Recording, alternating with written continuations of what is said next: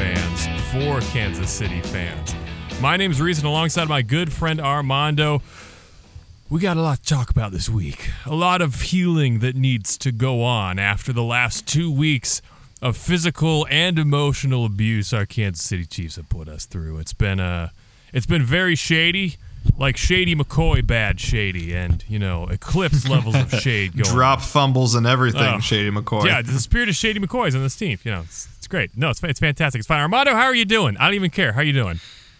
Let's take the Chiefs game out of it. I'm having a good time here in Stonington, Connecticut. We open up our show of Carmen next Friday. Really beautiful place there in Stonington. You know that Taylor Swift only lives a couple miles away from where I'm staying right now? Are you serious? Like her home is there, or like one of her homes is there? Probably one of her homes, but she bought one of the castles that is like off of the beach here in Stonington, Connecticut. That was like, this is like where the Vanderbilts had lived and like all these, really famous people had lived. So yeah, Taylor Swift lives pretty close by. She even wrote a song about this place that I'm staying at. I've got a castle, which is pretty cool. I'm just waiting for my prince. Something like that. Ladies and gentlemen, not only is Referees a professional podcaster, but he is also a Taylor Swift impersonator. You heard it here first. Breaking news, Fountain City Sports Media. Absolutely. You should go check it out. I got a show in Branson. I do 3 shows a month. It's great. Residency. You actually sounded more like a South Park impersonation of something. I am Taylor Swift. Yeah. Pretty close. Well, I'm glad we started with some levity because it's about to get really dark. Yeah, about to get really dark, starting with my fantasy team. Not our fantasy team, but my work league fantasy team.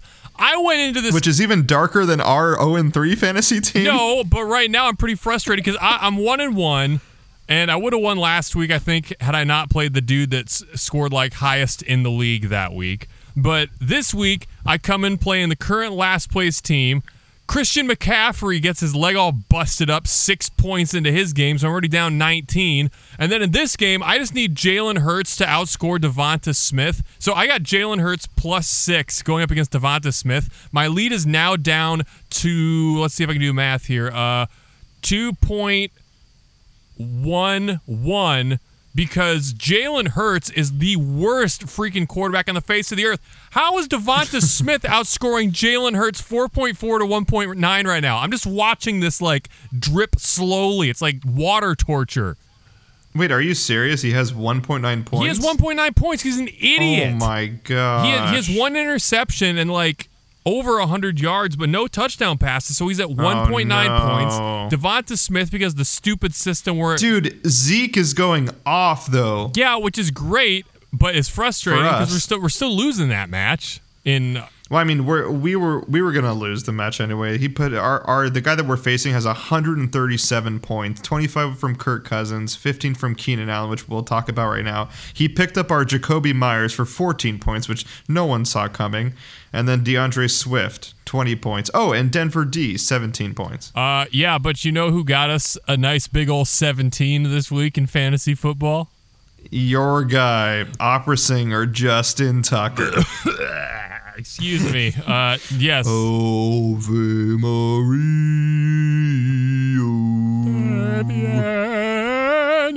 La finestra. Ugh. I'm dead serious. I'm taking this to court. I can kick PATs to a better clip than he can sing opera. End of discussion. I don't know, man. I don't know, buddy. Yeah. I mean, he's it's not a bad sound. I mean, I've heard worse sounds that are making actual money. Okay, yeah, I'll concede that point to you, absolutely, 110%.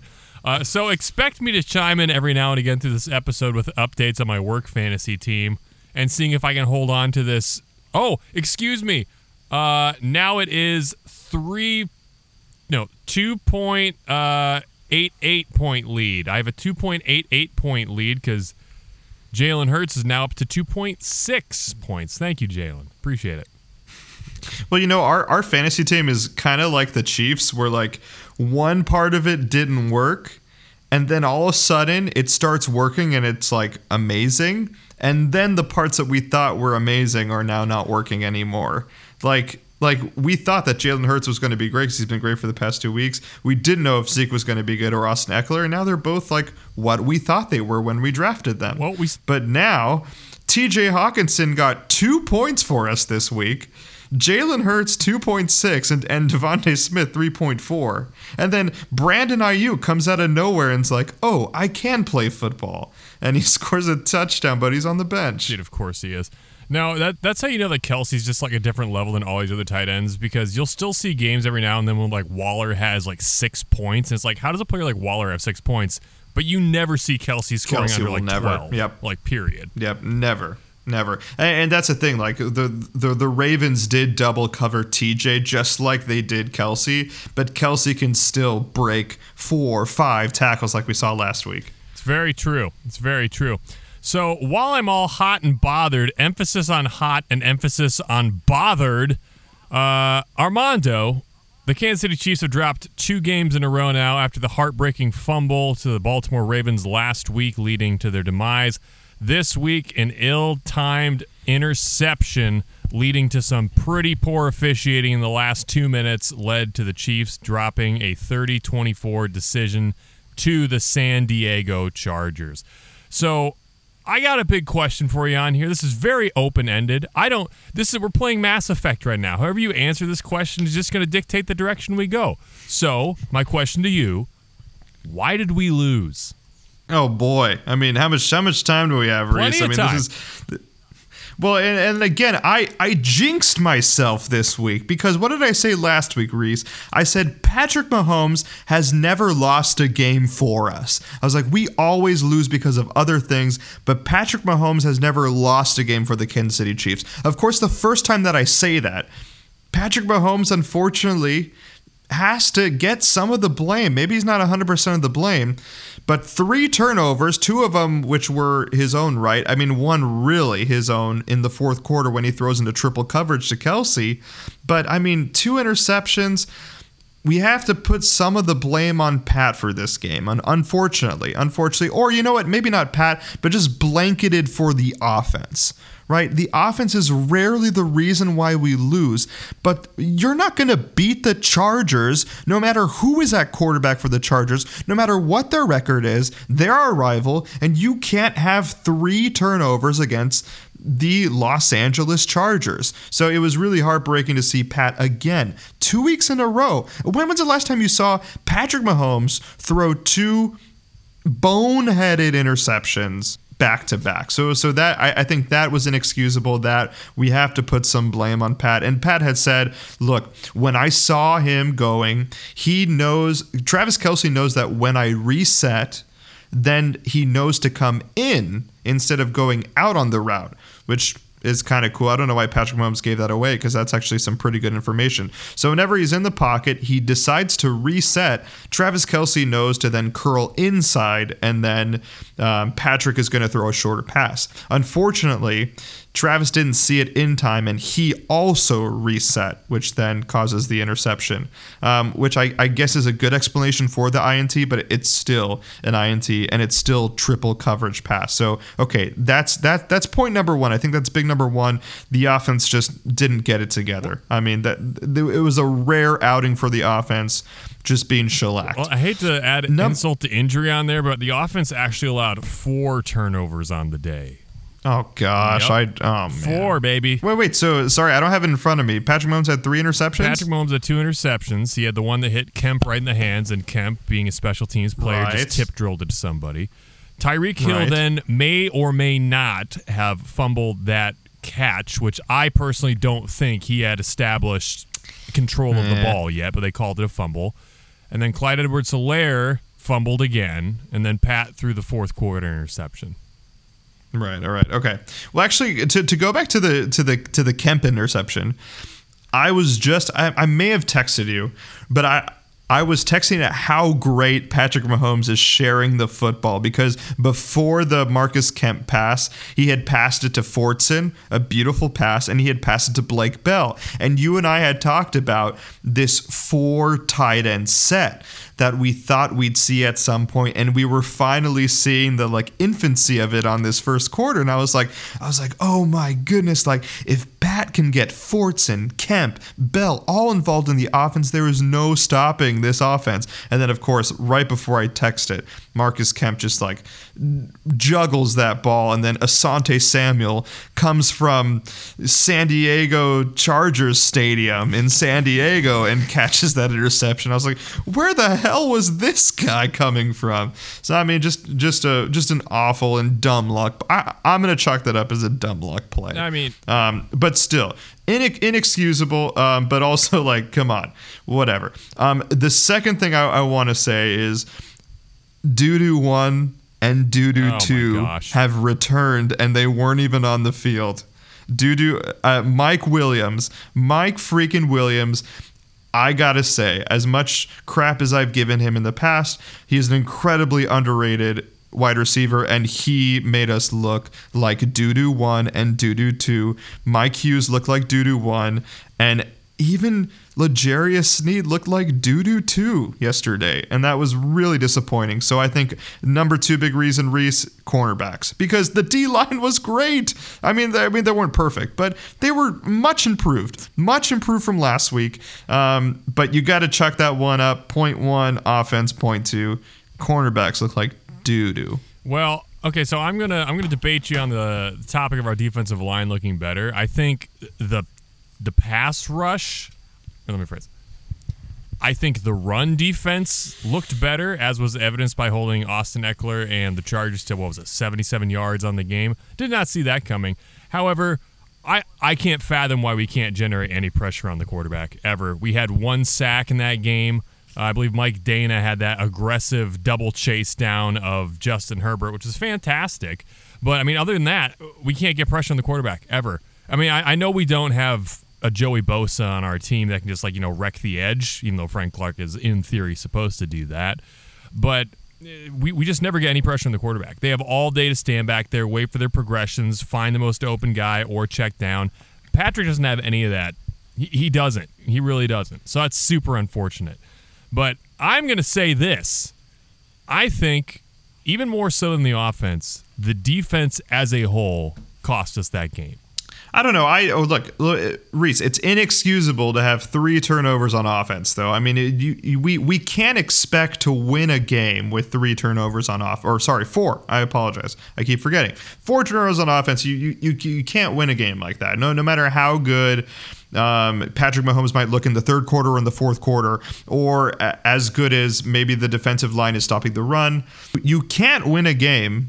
I'm just going to say you can't win a game with 4 turnovers. So I don't know how is that not number 1, Reese? Well, what did you see from the defense that was so cataclysmic as like the Ravens game? Because I thought it did look improved other than the cornerback play. Yes, we stopped the run. Yeah, you're right. We're not giving pressure on Herbert. Herbert did look like he had 4 or 5 seconds in the pocket.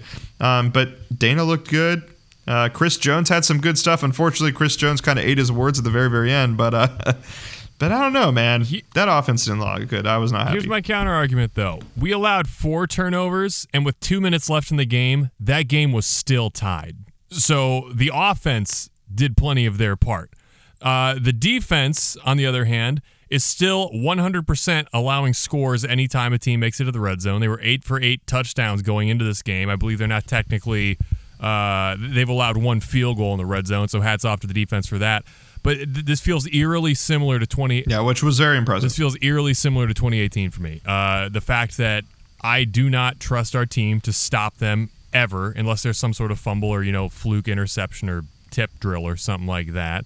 And the fact that if we do get a stop, a penalty flag appears. And they said it was defensive holding or a PTI, which was the case with Snead on that one play. Good night. But no, I don't see any improvement in this defense from last week, as is evidenced by the fact that the new strategy for everybody is go for it on 4th down every time. They believe unless it's like 4th and 12, they're like, someone's going to get open. They're not going to generate pass rush. We'll just check it down and run a few yards. Like, we can convert this. What are we afraid of? Yeah, so if the question was after 3 games, what is the biggest weakness? Yes. Absolutely, without question, it's the defense. It's that people are going for it on 4th down. I mean, come on. what other defense can you name, or even flip it? Would the Kansas City Chiefs in that situation go for it on 4th down against the Chargers? And my answer is, even with Patrick Mahomes, they would not have gone for it on 4th down. So what does that tell you about the defense? I agree with you. It is our biggest weakness. And if we make it to the AFC Championship on a prayer, or we make it to the Super Bowl, at any point that we lose, I guarantee it's going to be because of the defense. But I think just for this game, you can't make those errors. You can't make those errors on offense. And then leave it to the defense. That's also another counter argument. You can't leave it to the defense to make a stop, even though they're making stops in the red zone. You just can't have four. You just can't have 4 turnovers. Like, it's just inexcusable. Even though some of our fluke plays, Travis Kelce fumbles, CEH fumbles, Kemp does that, and then Patrick Mahomes is double covered. Like, you just can't do that, man. And the Chargers defense is good, but not that good. Yeah.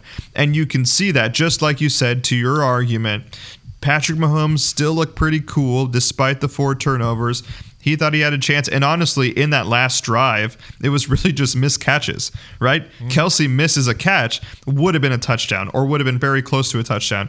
And then Pringle misses a really beautiful, beautiful catch as well on that last drive as well. So yeah, like, Patrick Mahomes will always have his way with the defense. I agree with you.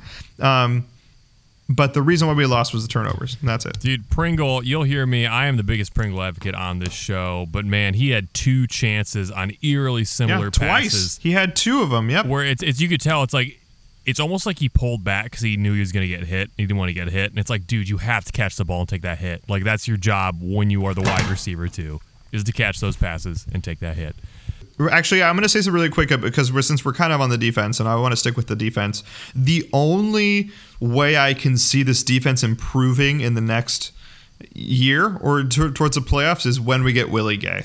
Well, we have to get Willie Gay back, and he has to be 80%. We have to start Nick Bolton. Nick Bolton has shown me enough in 3 games that he is better than Sorensen. He's better than Neiman, right? We need to have him in with Anthony Hitchens and with Willie Gay. That's a really good linebacking core. But for some reason, we still have this vanity project of having Sorensen, having Ben Neiman play some places. Well, and it is inexcusable when we have these 3 games, I'm not trying to like tout our horn or to give any excuses, but those are hard games. Browns, Ravens, Chargers, that's a very hard 3 and out. That's why I'm not like, and I'm sure we're going to talk about panic meter, but like for those games, you can't go with these guys that can't tackle. You can't go with the guys like, you got to play Nick Bolton. You got to have him in these games, because then if he gets a big tackle on Tyson Williams, gets a big tackle like he did today on Eckler, that forms a player. That transforms someone into being first team. That's what happened with L'Jarius Sneed last year. We put him in first team,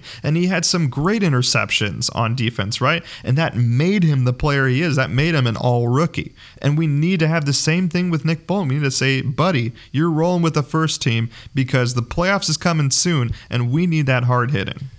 What I don't get, and you alluded to, is the fact that Daniel Sorensen is still getting over 80% of the snaps, which at this point is absolutely inexcusable.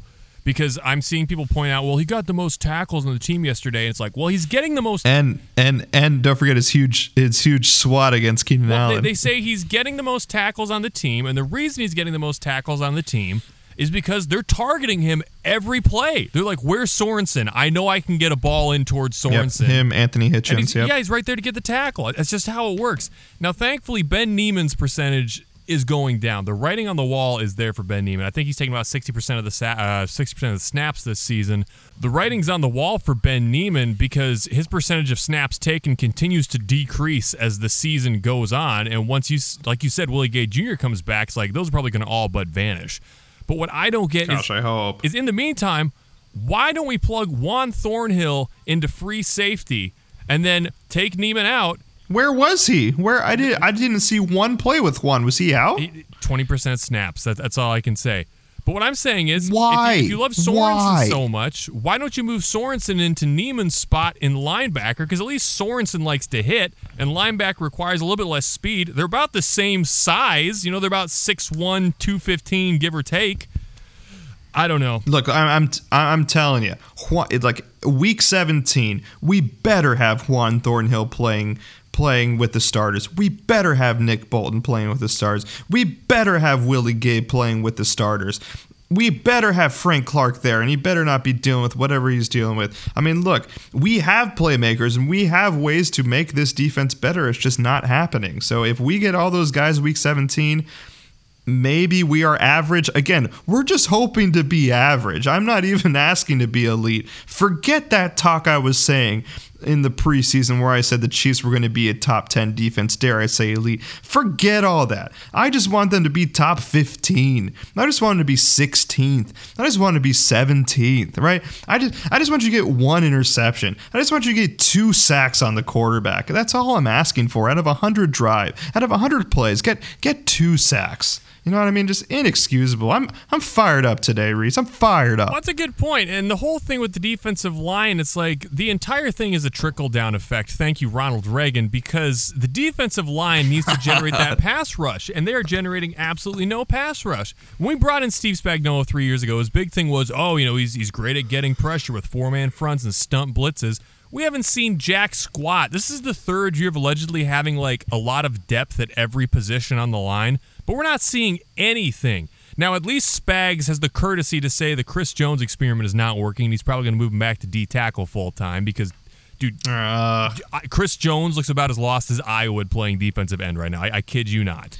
But like, look, these are growing pains that maybe we just have to go through. Like, look, we're already 1-2. We're not trying to go 17-0. I mean, honestly, he's our best chance at end. Like, who else is gonna produce better than Chris Jones at end? So actually, I would make the argument: let him have the growing pains. We're already 1-2. Like, I'm not hitting the panic meter that we're not a good team. We're still a very good team. We just had a really tough schedule. Let him figure it out. Like, good. We've had him figure it out against some of the best rushing offenses in the NFL. And yeah, he didn't get it done. That's fine. But then during the middle of the season, he's probably going to eat. And let's let him eat and get that confidence up.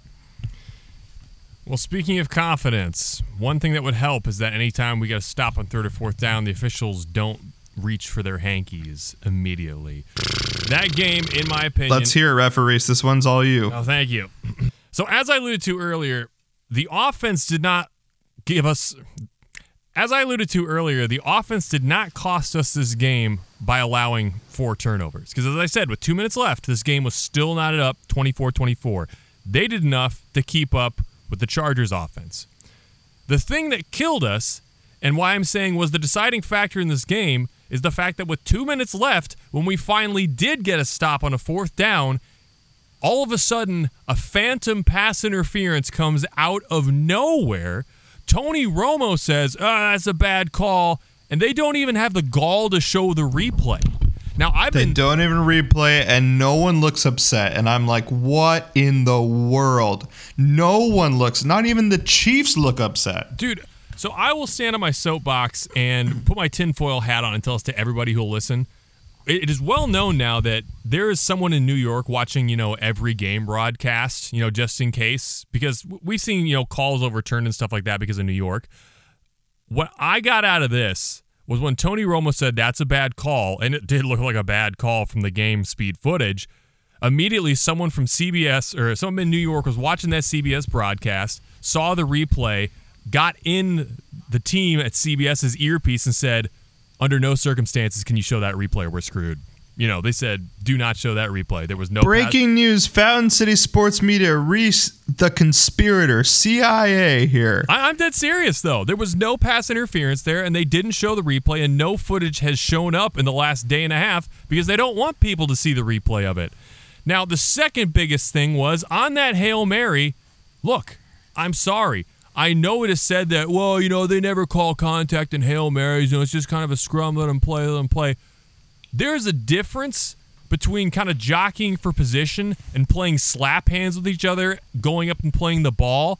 A dude had Tyreek Hill in a rear-facing bear hug, plowing him backwards so he couldn't even make a jump. Travis Kelce had more guys draped on him than snakes on Britney Spears' shoulders circa 2003. It was embarrassing. And I sent you that tweet earlier today where Terry McAulay, who's one of the rules analysts for the NFL, comes in and says, I was never taught that you don't call pass interference on a Hail Mary. There is no situation where this is not pass interference. And it's so funny because everyone's like, yeah, but it's a Hail Mary. They don't call it. And he's like, see my prior tweet. We were never taught you don't call pass interference on a Hail Mary. So, Armando, what is your thought on the officiating in this game? Reese, I'm fired up, but you know what? I always try to be the guy that's like, all right, the refs are always going to be awful. We can always blame the refs. What is something that we can work on as a team, which is why I blamed the offense, and because that's something we can clean up. We can't clean up the refs, but you know what? The refs were an absolute disaster. One of the worst reffing experiences I have ever seen in my young life. I could not believe the calls that were made. So the Hail Mary, of course, but let's talk about before the Hail Mary, right? Tyreek Hill gets shoved to the ground before the Hail Mary had happened, and there was no pass interference call. Tony Romo, of course, goes, "Oh, well, he was also touching him, so it kind of cancels itself out." No. Tyreek Hill was on the ground. He was on the ground after he had been shoved out, and the only reason why he had also contacted him was to kind of keep his footing together when there was a clear pass interference on that last drive. So I was totally upset about that. Also, before that had happened, Reese, we also had L'Jarius Sneed. Okay, awful for him to tackle or to like put his hands on that guy on 3rd and goal. Just before that, it must have been 2 minutes 30 seconds left. L'Jarius Sneed puts his hands on Mike Williams, I think. That catch, no matter what, was uncatchable. Oh, for sure. And that would have been the game. That would have been the game, Reese. There is no way he would have made that catch. And then even though that happens, I mean, Chargers run down the field. Those were two just blown plays by the refs and clearly in the favor for the Chargers. And then, of course, the refs try to make it up by that illegal shift that Justin Herbert does with the offense. I mean, whatever. Awful calling by the refs. Huge reasons why we lost. And the only silver lining with these 3 games, Reese, is that really they were decided by very, very few plays. I mean, again, I'm still going to blame the offense. We can't turn over the ball, and I'll keep harping that. But look, literally in an alternate universe, you do this game again, there's only one play that needs to come back, right? Let's say that Sneed one, or the pass interference, or a CH fumble, a Tyreek fumble, right? Just one of those has to go away, and the Chiefs win that game. The same goes with Baltimore. CH just doesn't have to fumble the ball, and then that game's a completely different game. The Chiefs are 3-0. Patrick Mahomes is undefeated in September, and he's crowned the next whatever, you know what I mean? So these are very minuscule things that we're losing these games for, and the only concern is that defense. So I think we're going to be fine, but awful showing by the refs. Awful showing. My big thing is games just shouldn't be decided by officiating, which this one absolutely was when it came down to brass tacks. They tied 24-24. Reese wants the robots. Reese wants robots. If there's a way to get robot refs in there that'll actually call these things correctly, I've said it before and I'll say it again. If I could have some sort of like Clockwork Orange, just like Madman system where referees have like a non-lethal dose of shock collar on them, where it's like, all right, here's the thing. You only throw a flag when you're certain. If you throw a flag where it's not actually a penalty, you're going to get, like a 5-volt shock. So it's like... Reese, what is this, Hunger Games? Jeez, I've said calm this on the down. podcast before. It's like, I think you would see penalties... Shock collars for the refs? You would see penalties drastically go down if it's like, you're going to get punished if you get this wrong. You would only see them throw flags for situations where it is clear and obvious that it's a penalty. So they have not... What? In Space Jam when Bugs Bunny tells MJ what their life is gonna be like if they lose to the Monstars, and then it goes into this montage of them like being like chained to the court, shooting hoops while like the kids take pictures. Oh yeah, that's exactly how I I'm envisioning Reese's perfect NFL world where the refs are like chained to the court or chained to the field, and if they miss a call, then zap, zap, zap. My case in point being, they need to switch the way that they are training officials to have it be you only throw something when there is not a measure of a doubt that there is a penalty on there. So that means if people are kind of jockeying for position on normal pass plays, a little bit of bumping and shoving, I'm sorry, not pass interference. They're playing. Now, if a guy straight up doesn't turn around like L'Jarius Sneed and just, plows Mike Williams away, uncatchable ball, but yeah, that'd be an example of a time you throw a flag. Illegal shifts, offsides, false start, you got nothing to fear. Those are easy. They're cut and dry. But on things like holding, was the guy physically being restrained, either like being pulled backwards by his jersey or in a full Nelson or straight up tackled over? No? Okay, let him play. Pass interference, did the guy get straight up NFL blitz tackled before the ball even showed up? Yes? Okay, pass interference. I don't know, did he kind of have a guy like tugging on his shoulder pad just a little bit? Just a little bit? Yeah? Well, guess what? Not pass interference. That's what I'm saying. I have nothing to add to Reese's fantasy or utopia of NFL reffing. Referees here, ladies and gentlemen. You know what? If you want the greatest content in the world, you have it right here. Referees has the plans for the future of the NFL. So if you love it, subscribe to our Patreon.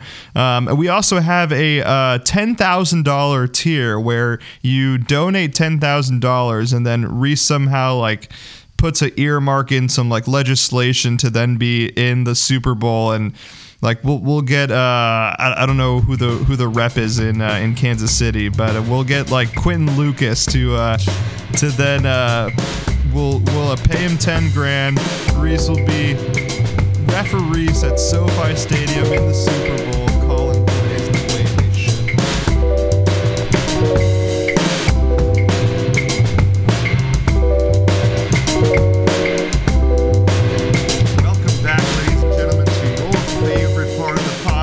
That's right, it's the beer review.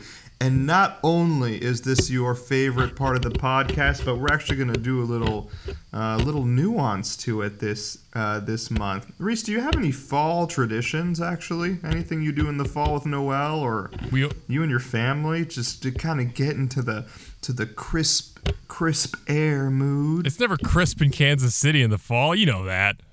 It's never. We go. Still humid, and I still need to change my pants every month. We go apple picking in the 90-degree weather every year. That's what we do. We're like, yay, it's fall. Let's pick apples in the heat. It's fun though. Okay, well, you don't have any traditions. I do, Reese. What do you do? I love me a pumpkin spice latte. Wait, really? Which, dude, I love pumpkin spice lattes, especially from your alma mater, Starbucks. Oh my gosh, dude. Well, the PSL's changed so much there. The OG was, I understand where people are coming from. The new stuff tastes like sunscreen, in my opinion. Gross. Now that's all I'm going to think about. No, I love super sugary drinks like that. I love sugar, so I love that stuff. I love apple picking. When the leaves change, Logan and I put on a nice Harry Potter, a nice Lord of the Rings, nice spooky movies. There's also this new I don't know if you watch the Netflix Haunting of House Hill or Hill House. I've not seen it. But there's a new one called Midnight Mass, which is supposed to be pretty crazy. So I'm looking forward to that too. I have a lot of traditions. So Reese and I have decided to bring some fall traditions to this podcast, and it starts with the beer review. So what we're going to do, ladies and gentlemen, is during the month of October. Yeah, you guessed it. We are only going to drink Oktoberfest beers or fest beers or Martzens, anything that has to do with Oktoberfest. So that's right, Reese. What is it called now? What is the beer reviews called now in October? It's called the Hunt for Red Oktoberfest. I asked him because I forgot what he said, but also I knew he would put some spin on it. So, ladies and gentlemen, if you love Oktoberfest beers, go ahead and message us on Instagram at FountainCitySM, or why don't you email us at fountainCitySM@gmail.com. Let us know what your favorite Oktoberfest beer is, and maybe we can review it on the pod, or have you review it on the pod, because we do love a good Oktoberfest beer. But before we do all that, Reese, why don't we review just another beer? I don't know if you're going to do Oktoberfest. Maybe you will. Maybe you won't. What will you be reviewing today, referees? Well, as we have just crossed the threshold out of summer into fall, I figured it's time to do one last IPA for the season. And I grabbed one that I think won a GABF medal last week, if I'm not mistaken. Holidaily Brewing Company, Fat Randy's IPA. Big Henry. Oh, Big Henry. Okay, in my defense, they're both corpulent individuals, okay? They're part of the same series. And the next one is going to be Rotund Randy. Well, Rotund Randy sounds good, or like Chonky Charlie or something. I'd drink a Chonky Charlie milkshake IPA. Anyway, oh, that sounds good. This is another gluten-free craft beer from Holidaily that I'm excited to try because they do some good stuff, man. They do a wit beer that I could not believe it was not wit beer. And, this one's got water, millet, buckwheat, yeast, and hops. So let's go. Let's try her out. Let's go. It cracks like a beer. Got that hiss crack. We said the two-pronged approach. All right, so for those of you following at home, I again don't have my notes, but after last week, I think I memorized what these categories are, so maybe it's a blessing in disguise that the Wi-Fi is not working that great here. Okay, so the first category is going to be appearance. Reese, what does that gluten-free beer look like? Does it look gluten-free? Well, for being an IPA, this can be really interesting because it's hazy like a hazy, but it's dark the way that like a dark West Coast IPA would be. This is a very interesting color for an IPA. I am not going to lie. Can you see this? Yeah, it kind of looks like an Arnold Palmer. Yeah, that's a good way to put it. Yeah, it does look like an Arnold Palmer. Absolutely. That's what it looks like. So, it's kind of like seeing purple ketchup right now. This isn't the most appealing looking thing in my mind. Not a whole lot of head retention on this. The head basically disappeared right away. I've got like a ring of foam and nothing else kind of going on. I can't really see the carbonation in that muddy Mississippi water. So I'm going to say, for appearance, I'm probably giving this thing a 4.5. Oh, no. Yeah, this is not... I don't want to chug this right now. I'm not going to lie. Well, I guess Holidaily is not known for their pretty beers. They are known for their good tasting beers, let's say. Okay, Reese, so hopefully the numbers will move up from here. So we had appearance. How about I was going to say smell. What is the smell on that beer? Smell? You mean the Walmart word for aroma? Okay, here we go. Yeah.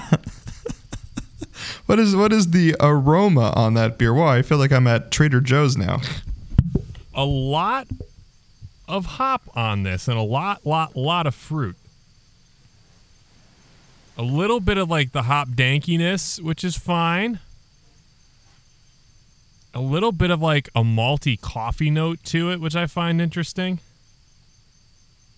And lastly, a whole bunch of like kiwi and strawberry. So to be honest, it looks like a beaver, but it quacks like a duck. So it's kind of a platypus at the moment. I'm going to rate the aroma on this an 8.8. All right. The smell / aroma / Trader Joe's is 8.8. Now, for the category we've all been waiting for, the taste. Or should I say the flavor? What is the flavor on this sweet IPA? You do, interestingly enough, get a lot of that roasted malt flavor I was smelling on the nose. So good on me. I'm not going crazy. But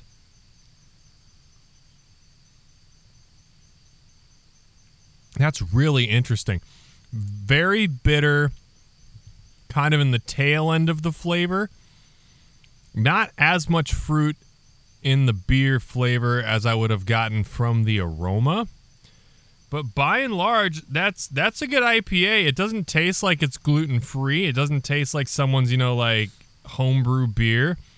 I'm not raving about it, but I think it's at least a 7.5 for flavor. All right. 7.5 is pretty good. I'll take that. All right. So, how is the mouthfeel now on the beer? I'm always curious if the mouthfeel for a gluten-free beer is going to be different. Because, like you said, they're going for flavor, but gluten-free beers maybe aren't going for all these other categories. So, is it really a stark difference? You know, I'd say mouthfeel. Well, let me phrase this. Until I had ever looked at one of their beers in a glass, I would say mouthfeel was the only tell that you could see it was gluten-free. Like I said, no, I've not yet seen an IPA in nature that looks like this bad boy. But mouthfeel kind of follows suit. Again, I've had much worse mouthfeel beers where I'm like, oh my gosh, this just tastes like carbonated water or some random liquid in my mouth. This just tastes like a lighter-bodied IPA. The carbonation kind of comes to the surface in your mouth. It's a little more sparkling, but the weight of the beer feels about right in the mouth, but it's more so like the density. You think it's gonna be like juice, but it's a little bit more like a thin water, so to say. Is that making any sense to you? Yeah, no, definitely. Like I kind of figured that, and I don't think I've had the IPA. I think I've only had the Gold Lager from Holidaily, but that is a common trait that I felt as well. Like it didn't have a lot of full bodiness to it, and that you did miss it. And I'm wondering if that's just the gluten in the beer, and whether that is like the weight of a beer. You know? Yeah, I did have Chunky Charles, I think, or whatever their like regular pale ale is, and that one was that was the one we just made up. Oh, was it? Oh. No, I would say I've had their hazy IPA before, which I told Noel, I'm like, if it weren't for the mouthfeel and I was doing a Pepsi challenge, I'm like, this tastes like Space Camper, but the mouthfeel is what gives it away.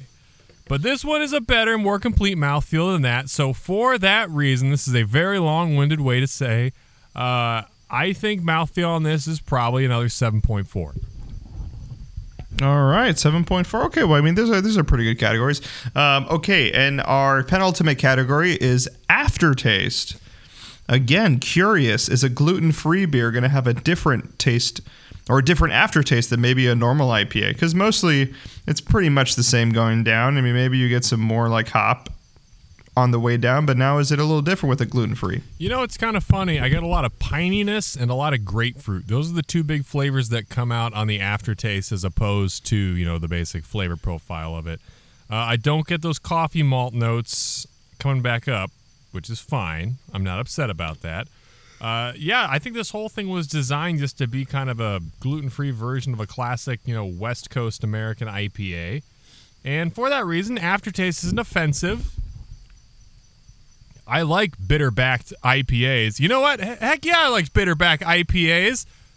8.9. Aftertaste, 8.9. Ooh, really turning around here.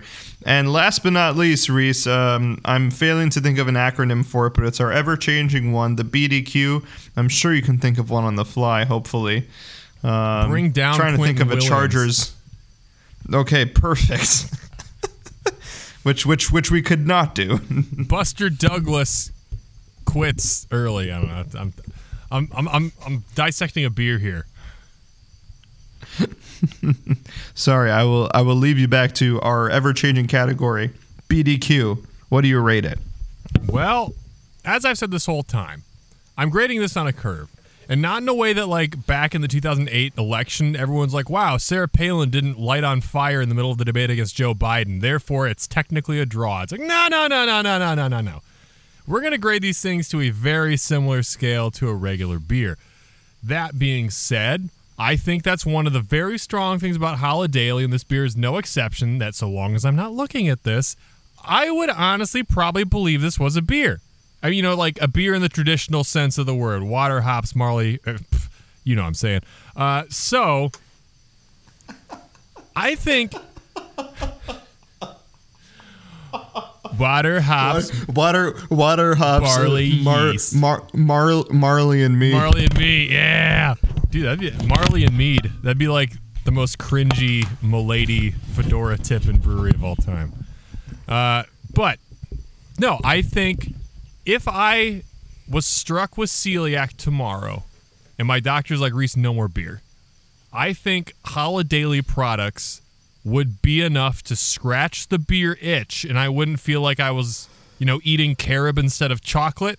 I would feel like, I'm eating Hershey's instead of Cadbury's, all things considered. And Hershey's is still good chocolate. So you know what? BDQ on this one. Big Stonkin, the undisputed welterweight champion of gluten-free beers, goes to Holidaily and Fat Randy. 9.5 BDQ. Ooh, all right. Rounding it out with the ever-loving 9.5. Shout out to Holidaily Brewing in Golden, Colorado. Pretty close to Coors, but makes a way better beer. So congratulations to you. For those of you in the Denver area, you can catch it at any liquor store, as well as most liquor stores in Kansas City is what I've been seeing, actually, when I was with Reese. So, yeah, check it out. Great beer, great times. Shall we round out the podcast now with some ungreat times? Absolutely.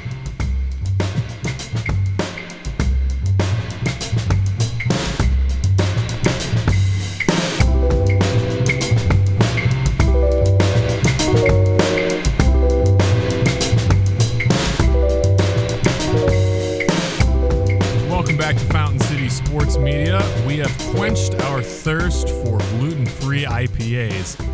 But can the Kansas City Chiefs quench their thirst for a number 2 wide receiver? As we alluded to, Mecole Hardman does not look like he's going to step into that number 2 role, which is fine. Byron Pringle, as much as we really wanted to pop and never stop with him, he kind of had his chance this last game, and for the first time ever, he did not come through in the clutch for us. So that leaves very few options right now on a very thin wide receiver market. However, recently reinstated Josh Gordon is planning on signing with the Kansas City Chiefs, reason being that he saw the Chiefs being a potential long-term landing spot. At age 30, he is not over the hill, but his best years may be behind him. Armando, how excited are you for the pickup of Josh Gordon? All right, well, why don't we play a little game, actually? I'm gonna throw it back at you.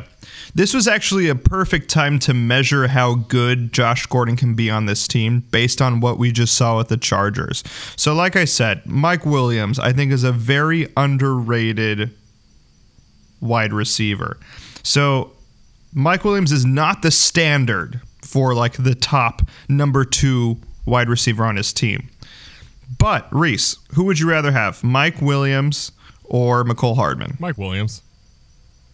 Okay, let's go to the Rams. Right now, Cooper Kupp kind of looks like wide receiver 1, but he's normally wide receiver 2 to Robert Woods. Robert Woods or Mecole Hardman? Probably Robert Woods. Right, Cooper Kupp, Mecole Hardman. Oh, Cooper Kupp right now. Cooper Kupp's balling out. All right. Why don't we do a couple more? Let's do the Bucs. Okay. Mike Evans, obviously number 1. Chris Godwin. Or Mecole Hardman. Antonio Brown or Mecole Hardman. Oh, that's hard. No, it's not. Antonio Brown. Okay, so we're ready on wide receiver 3 of the Super Bowl champions. Okay, let's do one more, Reese. Seattle Seahawks. Okay, DK Metcalf is number 1 on his team. Tyler Lockett or Mecole Hardman? Tyler Lockett, because Tyler Lockett's the best receiver on that team. I know. Well, okay, that's right. You don't like DK Metcalf. Never mind. That was a bad comparison. What if DK Metcalf or Mecole Hardman? Oh, God, Reese, don't go there. Please don't tell him Mecole Hardman over DK Metcalf. Don't do this to us, Reese. I'm not going to open up this book of why I think DK Metcalf's overrated. I just think Mecole Hardman fits our system better. Oh, God, I hate you, Reese. Okay, no, I don't hate you, Reese. Okay, all to be said, Mecole Hardman ain't it. He ain't it, okay? Now, is Josh Gordon it? Probably not. He's probably not going to be a Robert Woods. He's not going to be a Tyler Lockett. He's not going to be a Chris Godwin.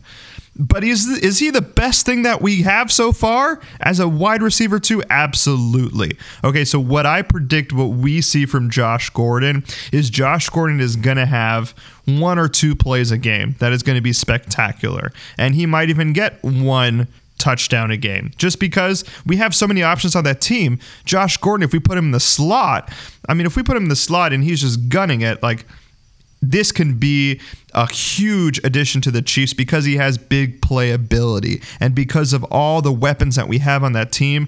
Look at Jody Fortson. Hopefully Jody Fortson keeps a spot on this team if Josh Gordon comes in, because someone has to leave. Hopefully, actually, it's Marcus Kemp. But anyway, I digress. But anyway, because we have so many people on this offense that are highlighting this offense, it would be very easy for Josh Gordon to not even have to be this 7 targets a game, 8 targets a game wide receiver. Just 3 or 4 targets a game where they're explosive plays, which is in the realm of possibility and I think will happen. Kind of like what we're seeing in Tampa Bay with Antonio Brown, right? Antonio Brown's just there, but he's playing extremely well when he is in the game. He's not the person that they're targeting 12, 15 times a game, but they target him 5 and 6 times, and he's really productive in those 5 and 6 targets. So I am predicting that is what's going to happen with Josh Gordon, which will then elevate him to be the wide receiver too. Because it's not like McColl's getting 10 targets a game. He's only getting, 5 at best. So we put those for Josh Gordon. Josh Gordon has way more explosiveness than him. I think it's great. I hope he can stay on the field. Fingers are crossed that he can stay on the field, because if he can, this may be game over. No, it's probably not game over because our defense still sucks, but it would definitely solidify us best offense in the NFL.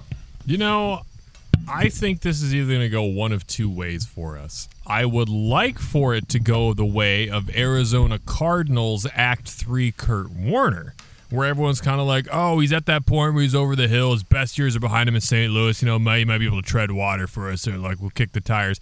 Kurt Warner took him to a Super Bowl, probably should have won another Super Bowl, and took him to the playoffs another couple times after that. So, I would really love for Josh Gordon's situation to be just like that. However, my gut and the recency bias in my head says this is a little bit more like something we've seen in the past recently. I'm talking the Le'Veon Bell signing of last year, the Shady McCoy, Frank Gore signing of the year before, where it's like, hey, is there any tread left on these tires? Oh, wait, they just sold me a hubcap. So I don't know. He's played, 5 snaps in the last 3 years or so, 5 games in the last 3 years or something. Yeah, probably. And they don't even test for what he was banned for anymore. Right. So, which is very encouraging. It is very encouraging. It's so at worst, what do you say? He's a character issue that he can't stay off of that when it matters. So it's okay, the thing he can't stay off of is now, no longer banned by the league. So that hopefully is the only issue, right? The sample size that we are hoping for from Josh Gordon was in 2013. Josh Gordon was a Pro Bowler and had an amazing year in 2013, and that's it. That was rookie year, though, wasn't it? Yeah. Oh, yeah. Explosive. But if we are hoping for a 2013 Josh Gordon, I don't think that's going to happen. But again, Josh Gordon.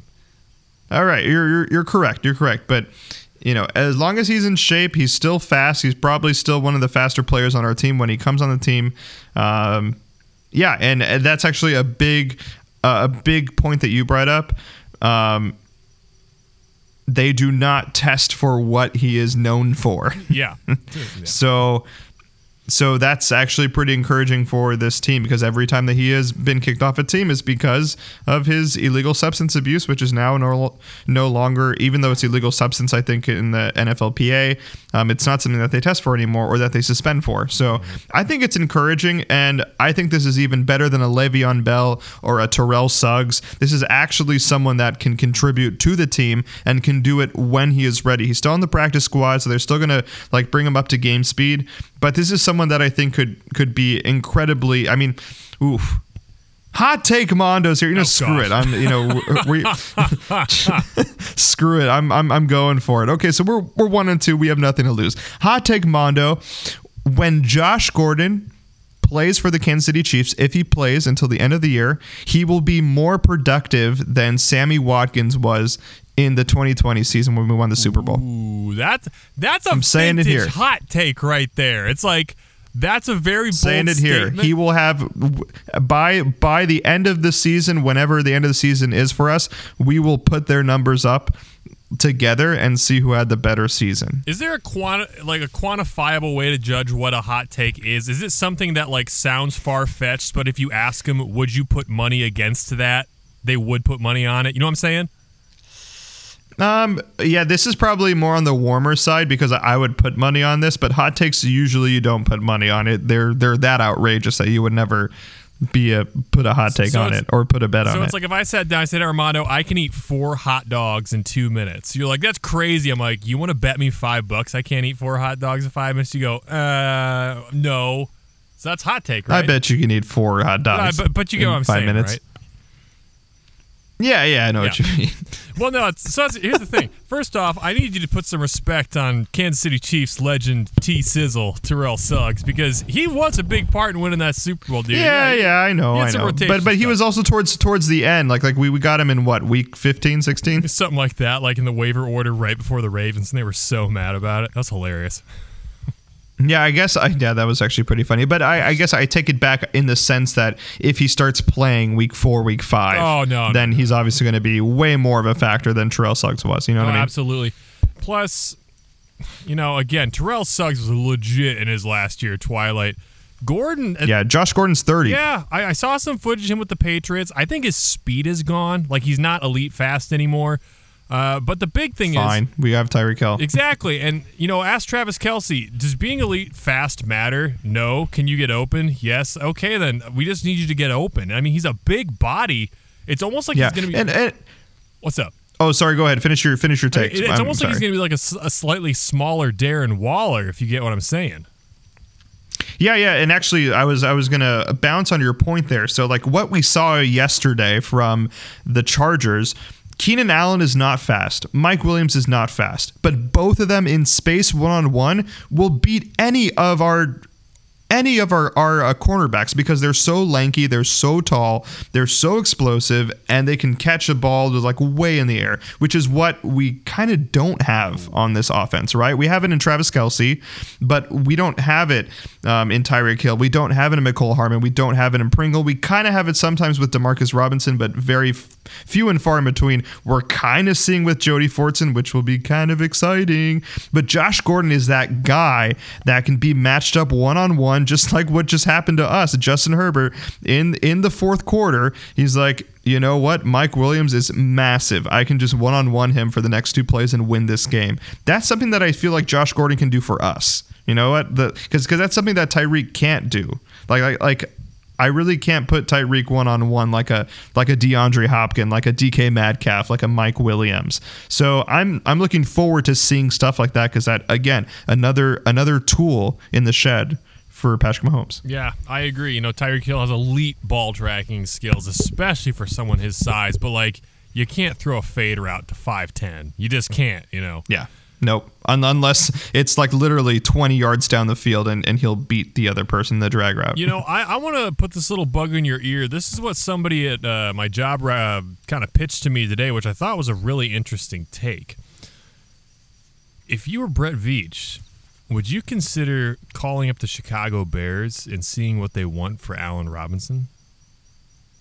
Ooh. Considering the fact that he's on the franchise tag this year?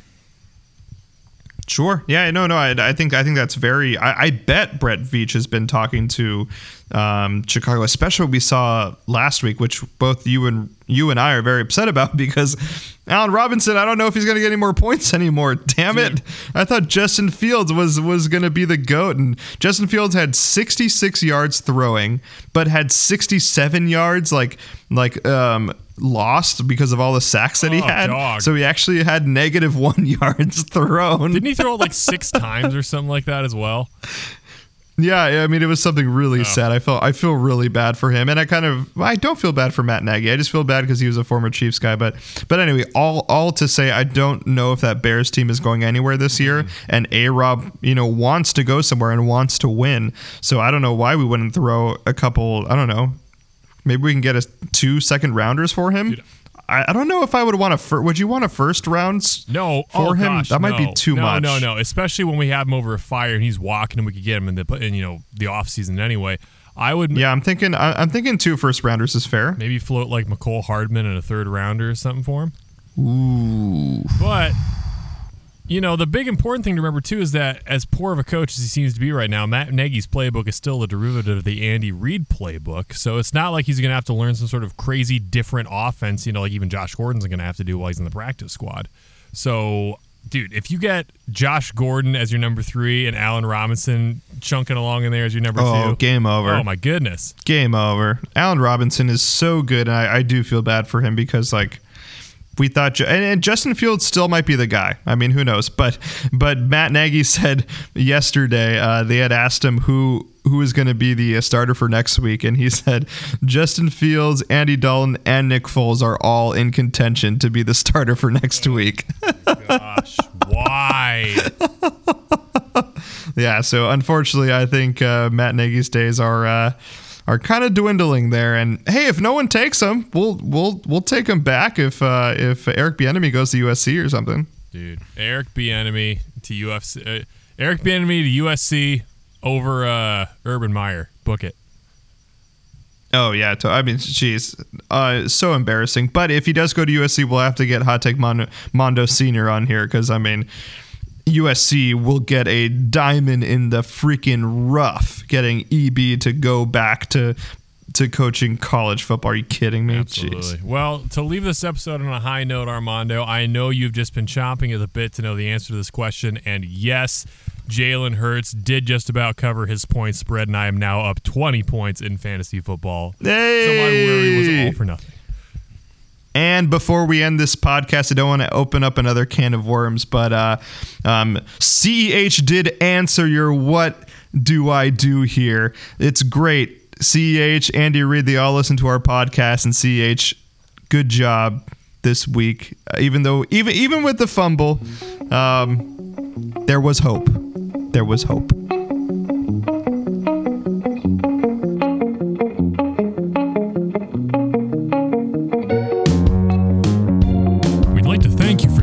Today on Fountain City Sports Media. This podcast is brought to you by listener support, so consider becoming a friend of the podcast. Check out our Patreon page at patreon.com/FCSM to gain access to premium content, including outtakes, bonus episodes, and exclusive beer reviews. Check out our website at FountainCitySportsMedia.com for more info on the podcast, social media, and of course, the goings-on in the beer industry. Special thanks to bands Carswell and Hope and Like a Tiger for providing our intro and outro themes. And as always, I'm Reese, and alongside my good friend Armando, we thank you for tuning in to Fountain City Sports Media.